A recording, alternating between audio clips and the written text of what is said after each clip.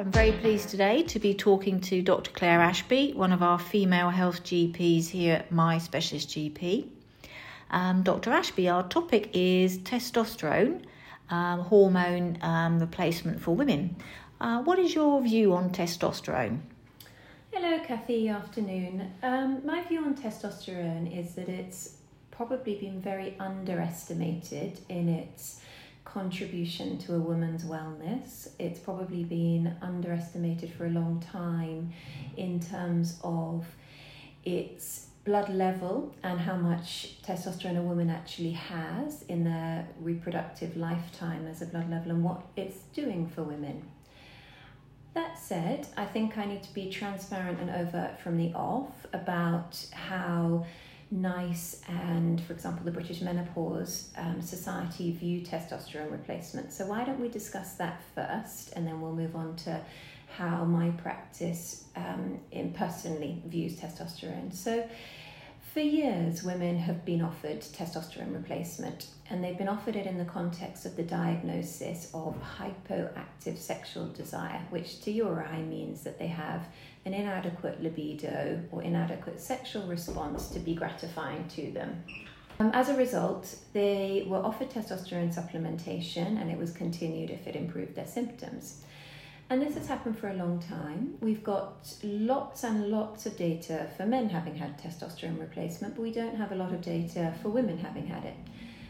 And the shaping and framing of testosterone replacement has changed so very much in recent years when we've started to appreciate how much testosterone women have inherently within their system. So the symptom improvement that I see is not solely based around libido, arousal, or sexual function at all. For women who are depleting testosterone, I tend to find that they have symptoms much more aligned to having reduced mental clarity, reduced cognitive processing, memory recall, often more anxiety than they were ever used to having, some sleep disturbance, motivation changes, energy level changes, muscle tone, and so muscle response to exercise, as well as libido and arousal changes. So there is now an understanding in people who are doing more perimenopausal treatment that if a woman is low in testosterone, and we often do a testosterone level and a thyroid function at the same time,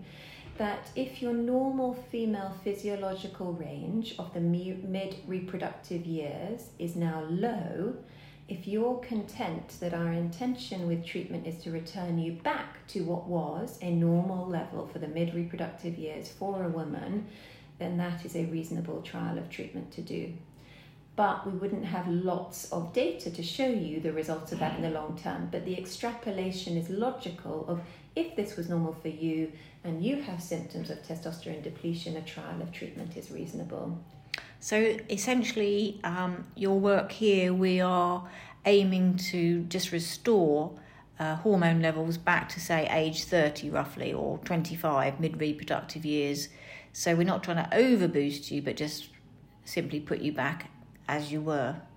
Yes, I think it's such a new demand that we live beyond our reproductive cycle. You know, as recently as the Victorians, they passed away at the same time as their reproductive function concluded, and now we're expected to live for 3-4 decades beyond our reproductive cycle, which is very new. So it's just about a continuation of what was normal for your adult body to have replaced back to the level that was an average of the mid-reproductive years. And in what format can testosterone be taken by a woman? I only ever prescribe it as a topical treatment, so either in a cream form or a gel form. There are implants, and in the US they do use injectables. I don't use those. I don't like the notion that we can't remove it, because the moment you stop applying a cream or a gel, the treatment concludes very rapidly. And also the other thing to know about is it's a very gentle introduction. So I normally ask my women to expect to wait 12 weeks to see an improvement.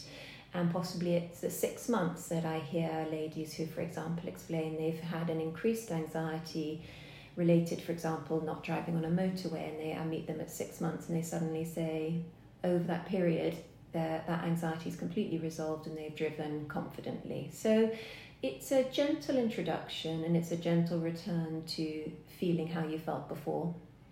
So it would be something you would routinely check or consider, or do you mainly focus on estrogen and progesterone? So if we refer back to what I was talking about the BMS guidance, they always encourage that estrogen and progesterone are optimized before testosterone is considered. I suppose I have a personal reflection that I think all three hormones are always a part of your wellness as a woman, and therefore all three hormones play a role in the full complement of you feeling well again when they start depleting. So I consider it as a primary hormone that a woman usually feels well with when it's restored. That's great. Thank you very much.